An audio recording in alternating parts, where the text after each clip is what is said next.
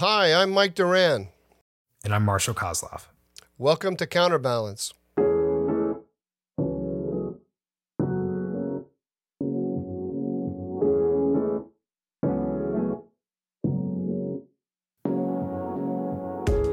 Mike, this is an episode that I feel has been on our minds for a long time. When we first started talking about putting together Counterbalance, we were interested in the idea that institutions, whether they're the media, the policy world, government, had fundamental problems that made them unable to address a lot of the challenges that people were focused on. So this conversation with Alana Newhouse really resonated with me, and I'm glad you brought it up. So why were you interested in speaking with Alana around this topic?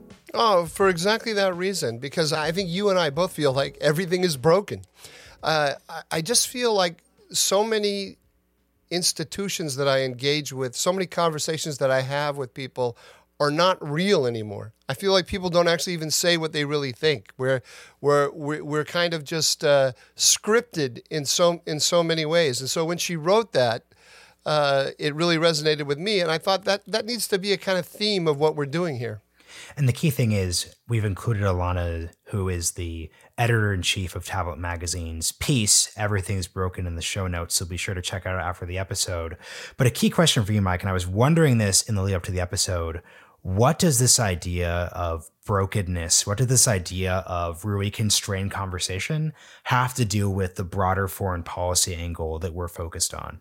You know, I think I quoted in here in one of our previous episodes with Mike Gallagher, Jake Sullivan, the National Security Advisor, who said domestic politics is foreign policy and foreign policy is domestic politics.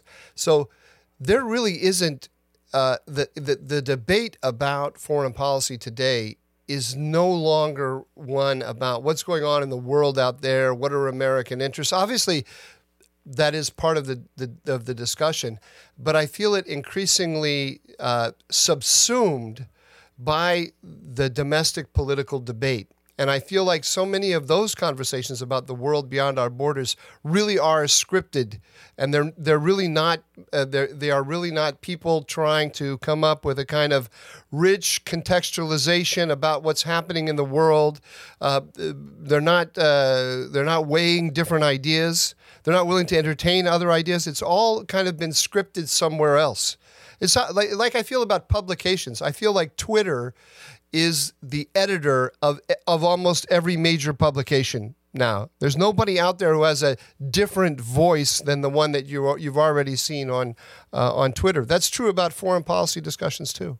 And to tie this all together, anyone who covers the DC foreign policy space knows that it's one that's uniquely built off of institutions in a way that other policy areas aren't going to be too. So as you're thinking during this episode as a listener, really consider the idea that the way that domestic institutions and domestic credibility, whether that's in the media, whether that's in technology companies or corporations or even the State Department or White House, all this plays together the way I think your quote from Jake Sullivan really pulls together well. Before we dive into the episode, Mike and I just wanted to say a huge thank you to everyone who subscribed, downloaded, shared our first episode.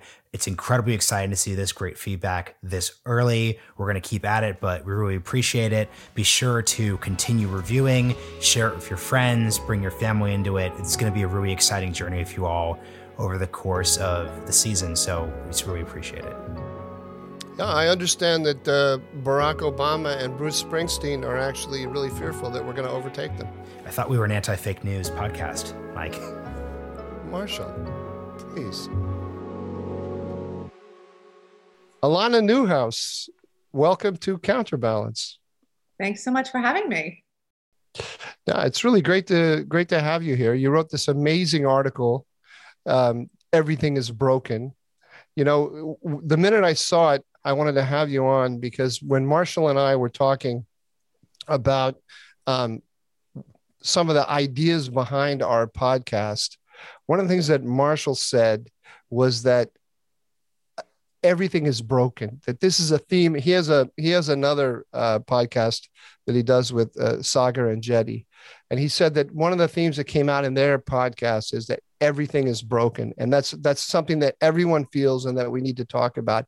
And that's before your article came out. So when your article came out, I thought, wow, that is exactly the kind of thing that we want to talk about. So let me pass it over to Marshall for a second. He'll tell you a little bit about some of the other ideas that we have about what we're trying to achieve here.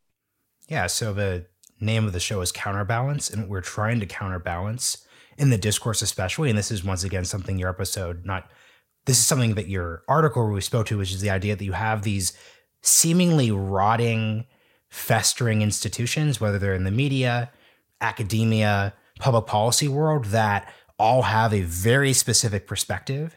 And if you can't find ways to either counteract or lean against those narratives, the country, foreign policy, all these different issues are going to come really to the fore. So even though your article was more focused on the domestic side of American politics, culture, society, we still think the underlying framework applies to any of a podcast. So I think this is just a great place to get started. Everyone probably has their own iteration of this, but why did you feel the urge, the need to write that everything felt broken in January of 2021? I think a part of it comes from a personal understanding of journalism, which is the field I'm ostensibly in, to the extent that as a field it exists anymore.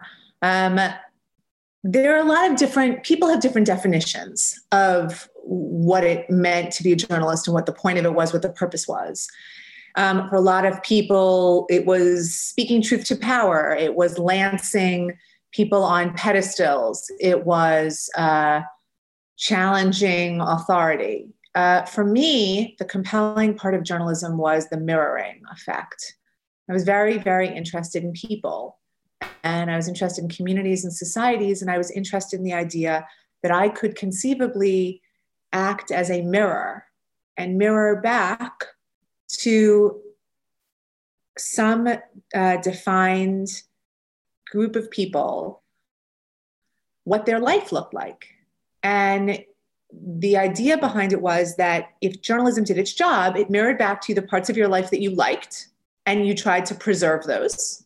And it also mirrored back to you the parts of your life that you didn't like, and you then could work to fix it. Once you and the people around you had some sense of a reasonable vision of what the problem or the asset was. For a variety of reasons, journalism doesn't really mirror anymore, in part because it's deeply disconnected from actual humans at a human and local level. But I still wanted to mirror something back. And when I thought about what I felt when I did do reporting, and when I did speak to readers, and when I did go out into the world and see the world myself, the thing I needed to mirror back was that everything felt very rickety and deeply unresponsive to humans and to how they live their lives, to how they find meaning and purpose and get their basic needs met. It felt deeply broken. Now, there's a lot that you just brought up there. I want to dive into. I think maybe we should have you just describe this article a little bit before we do. Sure. But this whole idea of mirroring it is, I think it's very deep. But let me not take you there yet. Let's. You started the article with this amazing story about the birth of your child. Maybe you could just start us out that way, and then we'll go back to the journalism question. Sure. The piece is about big systems and what happens when big systems stop being responsive to the people that they ostensibly are supposed to be serving. In order to explore with people how one way that I had come to understand how broken one of the systems in America was, which is the medical establishment, I took them through a personal story of the birth of my son and an injury that had clearly happened to him during labor and birth. and the many, many years that it took me to figure it out, in part because the medical system is not designed to, it's not designed to help people. And it's certainly not designed to help people, to find people individual help at local and grassroots levels. And I mean, one thing I didn't mention in the story, but which is something that came out of the hundreds and hundreds of responses to the piece. My father was a doctor. My father was a general practitioner. He had a practice in Sheepshead Bay, Brooklyn, and he had that practice for 60 years. It's not simply that he had a patient for the duration of that patient's entire adulthood. It's also that he knew that patient's wife, knew that patient's parents, knew that patient's children, and all the complications that they may have had, knew where the patient worked. If the patient worked in an environment that might have had chemicals, right? So when you actually address a patient, you know, is this patient a little neurotic? Do they tend to be hysterical about things that don't exist? Also, where do they live? What are the other things that might be going on for them? When you treat them with an enormous amount of human knowledge about who they are. Right. Now, when I went to a series of doctors, they'd never met me before. As far as they were concerned, I could just be another lunatic New York City shrew, which I may be as well as the thing that I was, which is a person who actually had a perception about something that turned out to be right. But of course, I didn't have, when now on the other side of it, when I speak to people, they say, my God, could you imagine, Ilana, if you had a doctor who actually knew you? And it's true. If I had a doctor who knew me, I think that would have made a world of difference. But there are bigger systemic problems. It's not only about not knowing your doctor. It's about what the incentives are in these big industries for human touch and really engaging with people. There is no financial or business incentive to do anything other than, frankly, just give people a bunch of drugs. So what I tried to use this personal anecdote to then get into what happened. The medical system's it's not an exception. It's an example of systems that have grown. And again, the medical system is such a great example because in so many ways, the medical system has become so sophisticated. Think about how quickly we got 3 vaccines out in a pandemic year. And again, everyone and other people can fight about the efficacy of those vaccines, about the long-term effects of those vaccines. The bottom line is we have 3 vaccines that have very good short-term testing results. That's an amazing feat of American enterprise, research, development. It's just that it has gone along with the devolution of real care of humans at a individual and communal level. Does that help anything? Does that get us to where we want to get? Well, no, it does. Especially, I want to pull the thread you focused on about the dissolution of the local, because it actually ties back to you starting with journalism and journalism's very literal decline, because that local story is fascinating and I'd love for you to get into your work at Tablet, obviously, because there's so many conflicting threads. So if we're talking about these big institutions, and I really love how in the piece you tie them to the story of the 20th century, post-1970s, you see trust in media, especially big media, as exemplified by CNN, Fox, MSNBC, the New York Times. This isn't purely an ideological factor, has really collapsed. Yet at the same time, many of these companies, the New York Times especially, are doing incredibly well right now. The New York Times has never employed more journalists in more coverage areas than any point in their history. They have literally tens of millions of subscribers in various ways. But at the same time, at a local level, local journalism has completely collapsed as an institution for many of the technological reasons you were speaking to before. So could you speak both as a person who leads Tablet, but also as someone who's interested in this local dissolution of our local institutions, which actually did have more of a personal trust. People will point out that the local news actually has the place in the media where people have the most trust is their hometown paper, but at the same time, they probably don't pay for that paper. And the paper may actually go away. So can you just speak to these themes here? Yeah. Okay. So the recent history of American journalism, not the entire history of American journalism, but the recent history, and certainly the history that people like to make treacly movies about, is a history of an industry. Think about it as a pyramid. At the very bottom, there are hyper locals. And by hyper locals, I mean everything from a village paper to a supermarket circular, right? You're talking deeply local, a layer of deeply local publications. As you go up, you may get into county papers, slightly broader regional newspapers, weeklies, and then you go up, you get into city papers. Maybe if you live in a major metro area, you have one of the big major metro papers. As you go up, you start getting into the metros that turned out to have national audiences and national coverage, the New York Times, the Wall Street Journal, and so forth. Then you go up, and in my conception of the pyramid, you then have newsweekly magazines, Time, Life, Newsweek. On top of that, there are thought leader magazines. And the thought leader magazines are all different depending on where you're from regionally and also what your interest level is. So, but the thing that's interesting about the thought leader magazines is if you were a Harper's reader, they all had their own community of weirdos.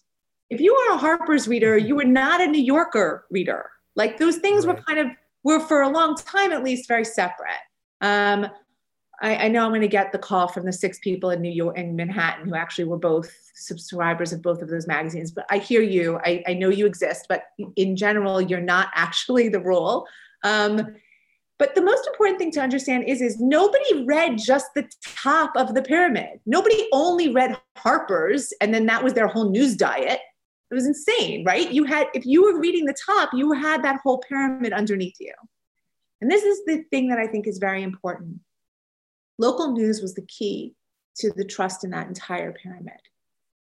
And for a variety of reasons that I think are interesting to think about and pull at, but I think that you're right to pick up the idea that people have enormous trust in their local papers.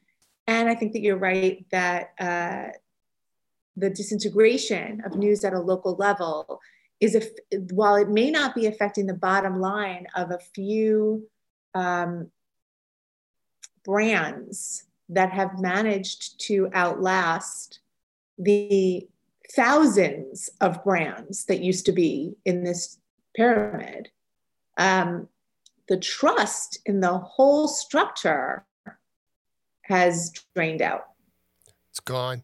You when you initially started talking about journalism, you mentioned that there used to be more of I can't remember how you put it, but the idea was an organic connection between an actual community of people. Correct. As opposed to sort of, some kind of Twitter community, I suppose, the real people who knew each other, talked to each other, they had a connection to journalistic outlets, and that is gone. And so I found that concept you introduced, mirroring, to be very interesting, because how do we conceive of the community that we live in? Like who gives us the picture of the community, from the local community to the United States, or what the United States is? Where do we see that? And if there's not a direct connection between the people and the structures that are giving us that picture, we very quickly enter into a kind of Black Mirror world. It's amazing. Yeah, I mean, I guess I would say that mirroring happened. You're right that the mirroring, when we had a successful, or when we had a different media landscape, that mirroring happened at a lot of different levels, and that there was national mirroring to some extent. The national mirroring was the most problematic, the least accurate, always. The most about people's preferred narratives of things, which were useful and interesting. I mean, I have a narrative of myself and my life that someday I may figure out is not true, and then I may change my life. Like it's not an evil, although sometimes I think that it was that national narratives portrayed falsehoods. But the more important thing is that the national narratives were, in some senses, the least powerful, the least operative, and the least interesting. Now, people only want to talk about national. They only want to talk about mirroring some national identity, which is where the whole thing falls apart, because there is no such thing. Like I don't know, I can't explain it, but it's like, who cares what happens at a national level? And also, don't you understand that if you pretend that there's some two-dimensional picture of this country, which is an enormous country, both in landmass and number of people, you are inevitably flattening the most interesting parts of the country, which are the things that make us very, very different. And the thing that makes our narratives different, the thing that makes our senses of the future different. All of those things used to be highlighted, not suppressed and dimmed out. And the way that it got highlighted was by having that regional, local, bright lights. And you had the lights come up throughout the country at a local level, and those lights competed with each other. And they sang together, and they influenced each other, or they fought little wars, and some of them won. And that is what made America, I think, what made the American national story ultimately progressive in the definition of the term, like the basic definition of the term progressive. It moved because it was moved by locals constantly fighting. Once you decide that you're going to instead kind of cover us all over with some big blanket, and whoever controls the blanket today gets to control the sense of national purpose, and then it can flip. The next week, somebody else could control, like literally 4 years, these 4 years, one person controls the blanket. The next 4 years, somebody else controls the blanket. You've completely taken out the volition and the sense of engagement on the part of actual humans. And it's just a blanket. It's like, it's so boring. It's not really, there's no energy in it. There's no engagement. There's no sense that you could determine your fate. Like, it's just, you've leached everyone of all reason to wake up in the morning and say anything or believe anything or do anything or build anything. Aspire to anything different. Determined. Yeah. I want to speak to something you wrote in the article, in that I think I'll just read the line specifically. You spoke of how old institutions were capable of promoting an intellectual and cultural life. These were universities, newspapers, magazines, think tanks, Hollywood studios, etc., that could actually make something coherent out of the chaos of a big and unwieldy country, such as the US. So I would love to, in a semi-two-parter, get to what you think caused those institutions to cease to be able to fulfill that purpose, but then speak to not quite a contradiction in what you're saying, but how was it possible, even during the 60s, before the 1970 period you refer, to cohere anything? That's what's just so difficult, because you're describing this country that's so difficult to cohere together, but it was somehow able to be done before. So how do you just conceive of all this? So the important thing to say is that the piece doesn't posit, nor do I believe, that there was a moment of perfection in terms of how we understood ourselves, the country, in terms of who had freedom and protection legally. That is absolutely not the case. And in part, the country, in ways that we all are aware of, and in many ways that we may be even blind to, there were suppressions of lots of different voices throughout American history, which range from problematic to sinful. What I have consistently said, though, is that America is a country of expanding freedom. We have kept expanding the universe of freedom from our inception as a country until now.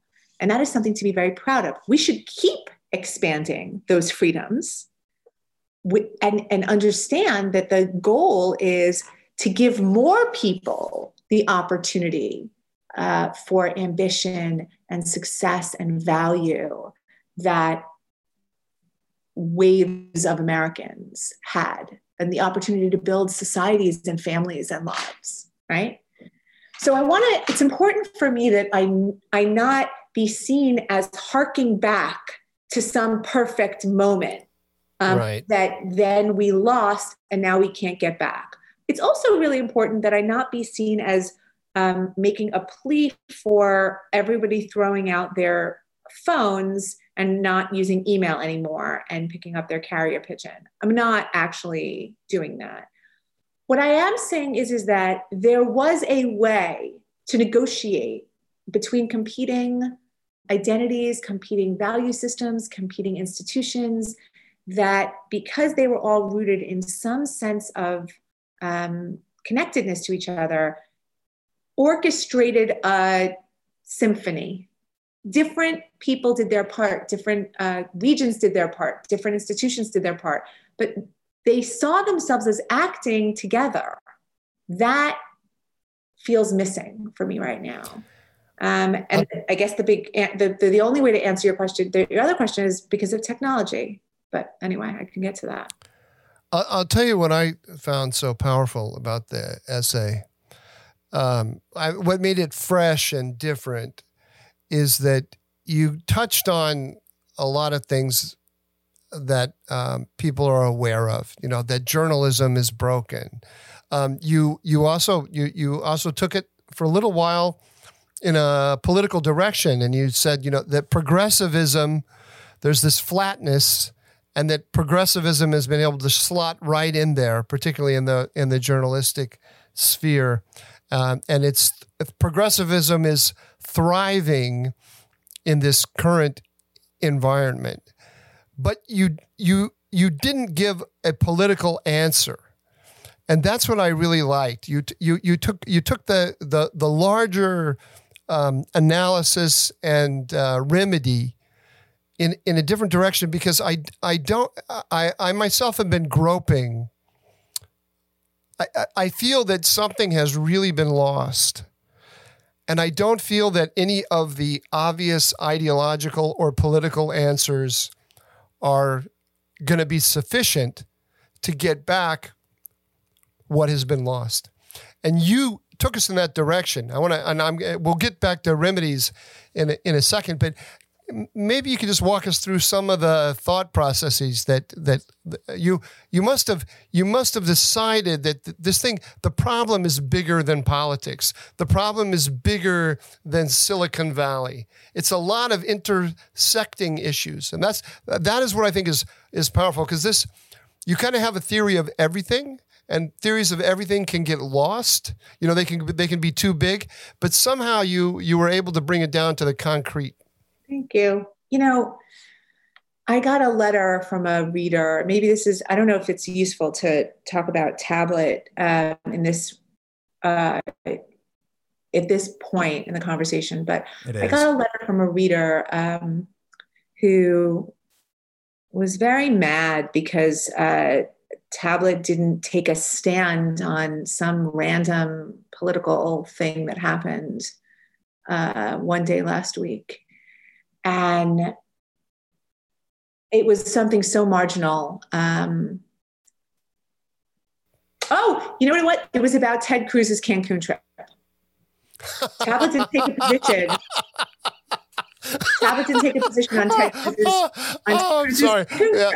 And this was deeply problematic for one of our readers who believed that it was my responsibility, it was our responsibility to tell people what to think about that fiasco. I wrote back some kind of general response like, I understand, I appreciate you thinking of us, and I appreciate the authority that you invest in us. You know, Tablet's not a political magazine or journal. It's not our, we're not a political magazine or a magazine about politics. So there are going to be a lot of things that we don't cover. And this person wrote back and said, what do you mean you're not a magazine? What do you mean you're not about a politics magazine? And I actually wrote back and said, you know, we're a magazine about Jewish identity and Jewish tradition and Jewish culture. Politics is part of that. But we are not a politics magazine that happens to also talk about Jews.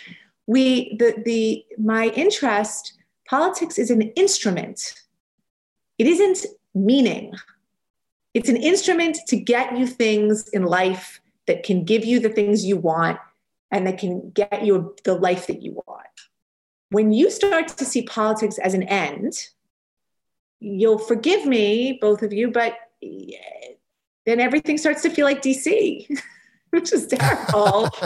Hey, I don't think Marshall is really a DC creature. Are you, Marshall? You spend a lot of your time in New York, don't you? Am I wrong about that? It's just funny because, yeah, it'd be deeply hurtful if my conception was Marshall Kozoff DC man, but no, that does speak to something. You know what I mean? Like like the idea. We know exactly what you mean. Politics as an end. I understand that if you work in politics, but now it feels like the whole country works in politics. Like even my dentist in Cleveland who reads me, it feels like he has to see politics as an end, not as a mean. We've forgotten that politicians are instruments. That is ultimately what they are. They're not your friend. They're not your idol. They're not your rabbi or your priest. They don't necessarily have to be a moral leader, but they can be if that's what you want. The point is they are an instrument. And in this country, those instruments are designed around particular regions, and you represent the people in that region. And you're supposed to bring them the things that will make that region feel better and bring more opportunity and possibility to the people who live there. We have somehow forgotten that very, very basic concept, which is that they work for us. But also, I mean, what you're also saying, not to put words in your mouth, but I mean, this is what I heard you saying through the whole conversation. If you flatten life and you say that the thing that gives me, the thing that defines who I am, you know, and gives me meaning is that you know, I support, you know, the Republican Party or the Democratic Party. What a horrible desiccation of life and a meaning is that. I mean, it's just terrible. I mean, it does seem to me to be something that's happening. We always had a class of people for whom politics was an end. And that was okay. I almost see them as having been they're doing the work that I would never want to do. Right? They took on this idea of politics as an end, and they had to focus on politics all day, so the rest of us didn't have to.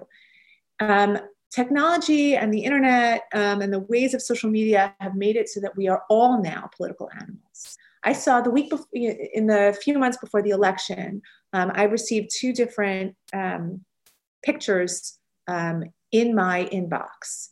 And this relates to Jewish life. One was a video of some rabbis reading in the style that there's a certain kind of cantillation that you use when you read Torah in synagogue. And they were reading from the synagogue. They were reading Ruth Bader Ginsburg's decision in Torah cancellation. The next picture in my inbox was a picture of a bunch of men out in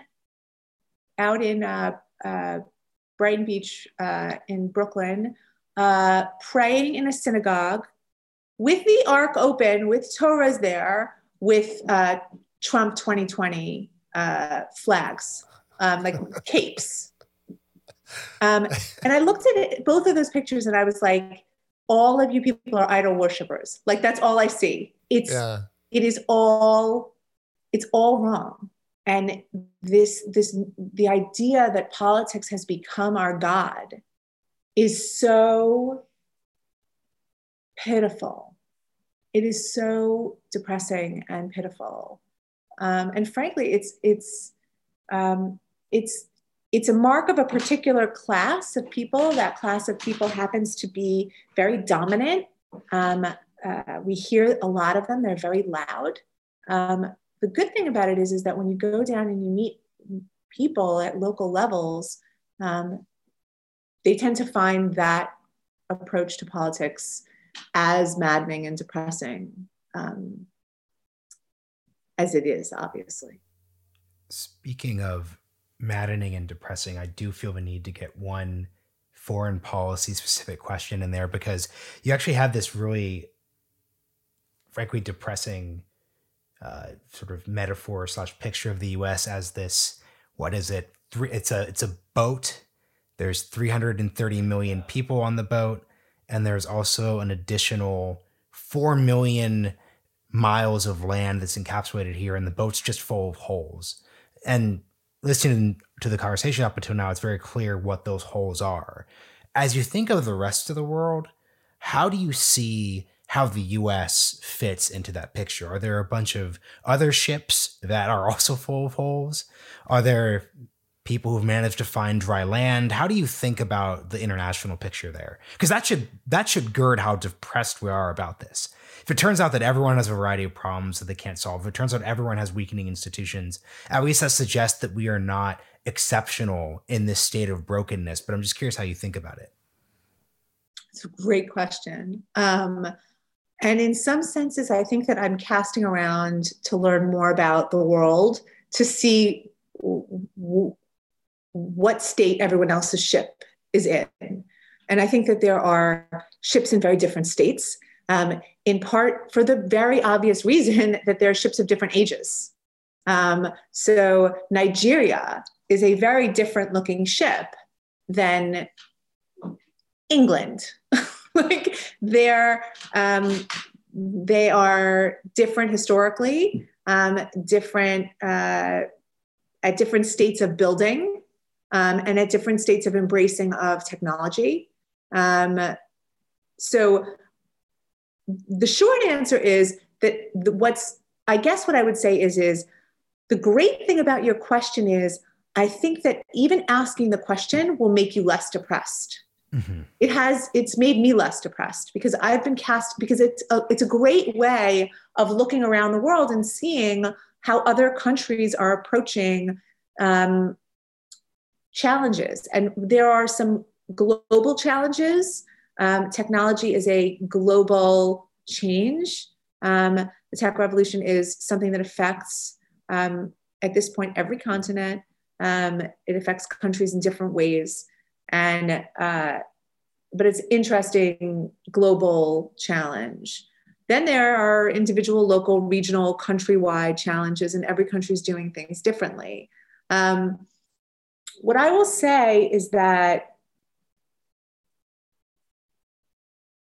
and in some senses, you guys are the better people to talk to about what happens to a chessboard when the knight becomes a pawn. What happens when pieces change their strength and value. I think we're still watching it happen. I think it's happened at other times in American history. So I don't have a sense that we are simply weakening ourselves into obsolescence. I don't feel that way about America. That said, would it be useful to the world if we actually figured out our shit? Probably.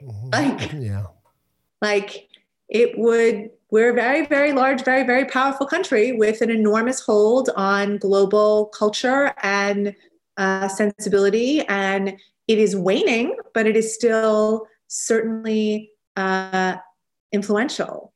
And I think that the reason why we've been influential is because of that identity as the holder of this notion of expanding freedom.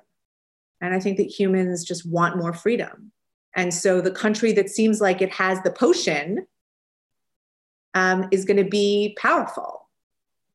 But it doesn't have to be. Other things can replace it. Let me ask you a little bit about Tablet. Because you, as the editor, you have to deal with all these questions that we've been talking about with respect to journalism in a very practical way. Now, I write for Tablet. I'm not Jewish. You said it's a Jewish magazine, but increasingly it treats a lot of issues that are not specifically Jewish. Does that relate to what we're talking about? Because I can see that as a Jewish magazine, it does create that organic connection between a specific community of people who actually know each other and are concerned about their fate. But then it's more and more I see a wider range of issues there than just Jewish issues. Yeah. How did that happen, and how does that relate to what we're talking about? So what I would say is that running Tablet over this decade was very useful and very, very formative for me, because I managed, even though I was running an internet magazine, I managed to have a community that I was at least trying to mirror. A lot of other magazines or websites, as Mike was alluding to before, have these imaginary, faceless audiences, some of whom you may meet on Twitter, but you don't actually even know who any of those people are. You don't know who you're mirroring back, right? Maybe I can tell you something about their demographics, but you don't really know who they are as people. You've never met them. You've never sat next to them at a bar. Like your sense of your fully textured 3D sense of who they are is not the same.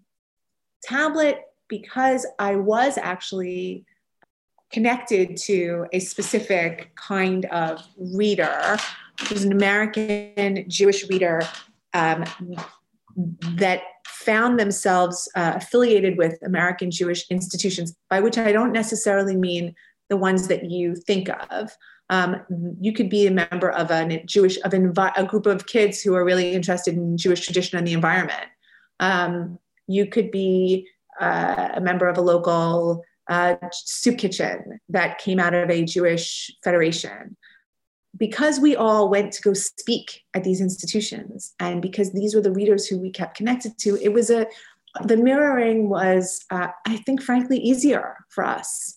And the mirroring makes you better as a journalist, because you can't just throw something out there and pretend that it mirrored a cohort correctly, because our cohort actually would respond and tell us, like, we have no idea who you're talking about. That doesn't ring true. Which keeps you just comprehensively at least more able to commit to honesty, or commit to the idea of needing to mirror somebody properly. But then the Jewish community is quite complicated in America. Most Jewish communities see themselves as including people that they see of as Jewish adjacent. And that ended up being very true for Tablet on the internet too. So we have a lot of readers who are not Jewish. They're not, in any given month, actually now, a quarter of a third of our readers are not Jewish. And that initially started out as kind of, when we would do demographic studies of our readers, they were mostly the non-Jewish relatives of Jews. People who are married to Jews, people whose child married a Jew. Now it's like people who have no connection at all to Jewish life practically, but who feel kindred with our sense of, with what we think is useful to wake up every day and think about. And in that respect, I've almost come to see Tablet as Shabbat table, meaning this is a dinner rooted in my community, in my tradition. But like a lot of the Shabbat dinners that I grew up with, plenty of people around the table are not Jewish, and plenty of the topics are not about Jewish life. We're sitting and we're talking about the news of the week. Is the excuse for us to sit around together some part of Jewish culture, Jewish life, Jewish history? Is the atmosphere, are the markers and the rooting and the meaning given to me, the hostess, by my tradition? Yes. Does that close off any doors? No, it should only open them. It seems to me you moved into a space that used to exist in American journalism. Let's say like the New Republic of yore. The New Republic, when I first learned about the New Republic when I was in college, started reading it, I think it was a Jewish magazine, but it was like a Jewish magazine of the kind that you're describing. Almost everybody in it, everybody running it, was Jewish. There were a few non-Jews, but it didn't announce itself as Jewish, and that was true of a lot of our publishing life. I assume. I don't really know the history of our publishing life, but all of those things have died. They've all died, and you've kind of absorbed that place in the culture. Those readers. Is that a conscious effort, or did that just sort of happen? I think it just sort of happened. Magazines, I think, develop in some senses very naturally and organically around the, and in response to the times around them. But I will say that that in a funny way, a reader once said to me something that I thought was so funny. He said, the New Republic in the 90s billed itself as a general interest magazine, but in its heart, we all knew it was a Jewish magazine. It was almost like it had general interest costuming. And Tablet is the inverse. It has this Jewish costuming, but we all know that you're a magazine for everyone. And I thought that was I thought it was really insightful. I've been playing with that ever since that reader mentioned that to me. That's funny. I hesitate as a think tank denizen to turn this to solutions, because that's in of itself sort of what we're ostensibly supposed to do, but also would suggest that I missed the entire point of the conversation. But I'm going to do it anyways, because that's what I am paid to do, and I'm going to do that. So can you grasp at solutions? Can you grasp maybe a better way of thinking about isn't that I'm going to ask you to write a policy book or describe this or that, and we're to say that frameworks, maybe a solution, quote unquote, is people putting on a different approach, putting on a different pair of glasses. How would you just think of that conception as we finish this out?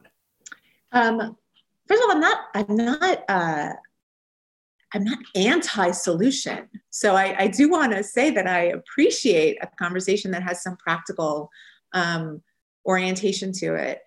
I think you just put your finger on it, which is that I think orienting toward local, orienting toward actual real people that that aren't avatars, but actually who are three-dimensional humans, you're sure of it. Orienting toward that at every level, meaning at the level of conferences that you run, policies that you design, potentially grassroots activism that you engage in, that orientation toward local and real strikes me as like the directional that I would take everything in. So yeah, go ahead. Let me ask you a follow-up on this though, because this is our second episode. Mike and I are new to this.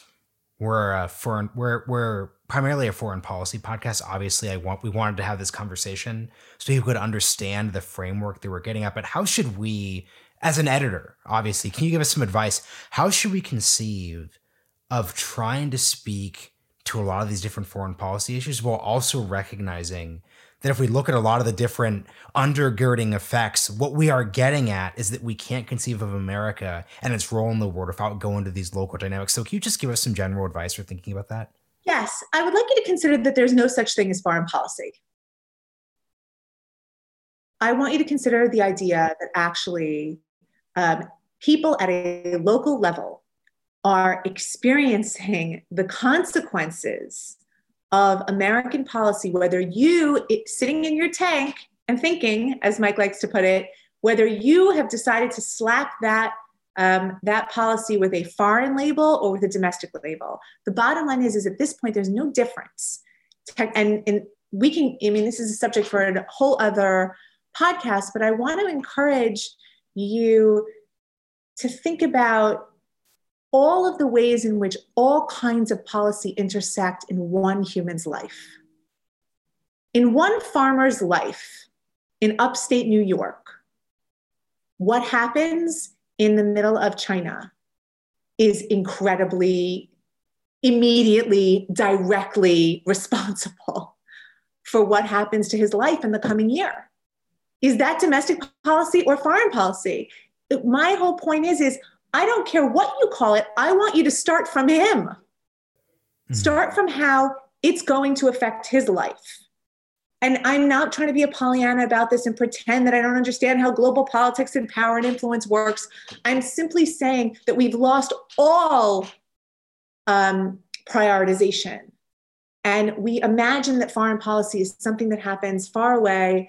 I think if we root it back in Americans and in the lives of the citizens of the country that politicians and policymakers are responsible for, you may see a lot open up, like in what you can even conceive of and the solutions that you can even think of if you start down low with the rest of us. It's incredibly helpful. I thought it was a great piece. Great piece. I was a little depressed at the end though, because I can't imagine how we get out of this without where it left me. I don't know if this was your intention, but it left me thinking that the answer to this is religious, actually. There has to be. Michael, I tell you something. Can I tell you something? One of my favorite things is that there's a study done that compared Holocaust survivors, a group of Holocaust survivors who had committed suicide after surviving the Holocaust, and a group of Holocaust survivors who actually went on not only to lead full and happy lives, but in many cases to be very successful, sometimes financially, sometimes in their field. And what the researcher determined was that the difference between those two groups of people were in how they understood their life story. Was the Holocaust the end, or was it the beginning? And it was actually a story, was the book that they were writing about their lives a book about renewal and overcoming, or was it a tragedy? If it was a tragedy, then they needed to finish the book and end it. If it was a story about renewal, it just got started. So decide which way you want to see yourself. Decide which way you want to see America. Are we at the end? Or did we just get started? I don't know. This podcast is just getting started. With that perfect segue out, Ilana, thank you so much for joining. This has been really great, and hopefully we'll be able to update this renewal story at a later point. I hope so too. Thank you so much, guys. Counterbalance, a story of renewal.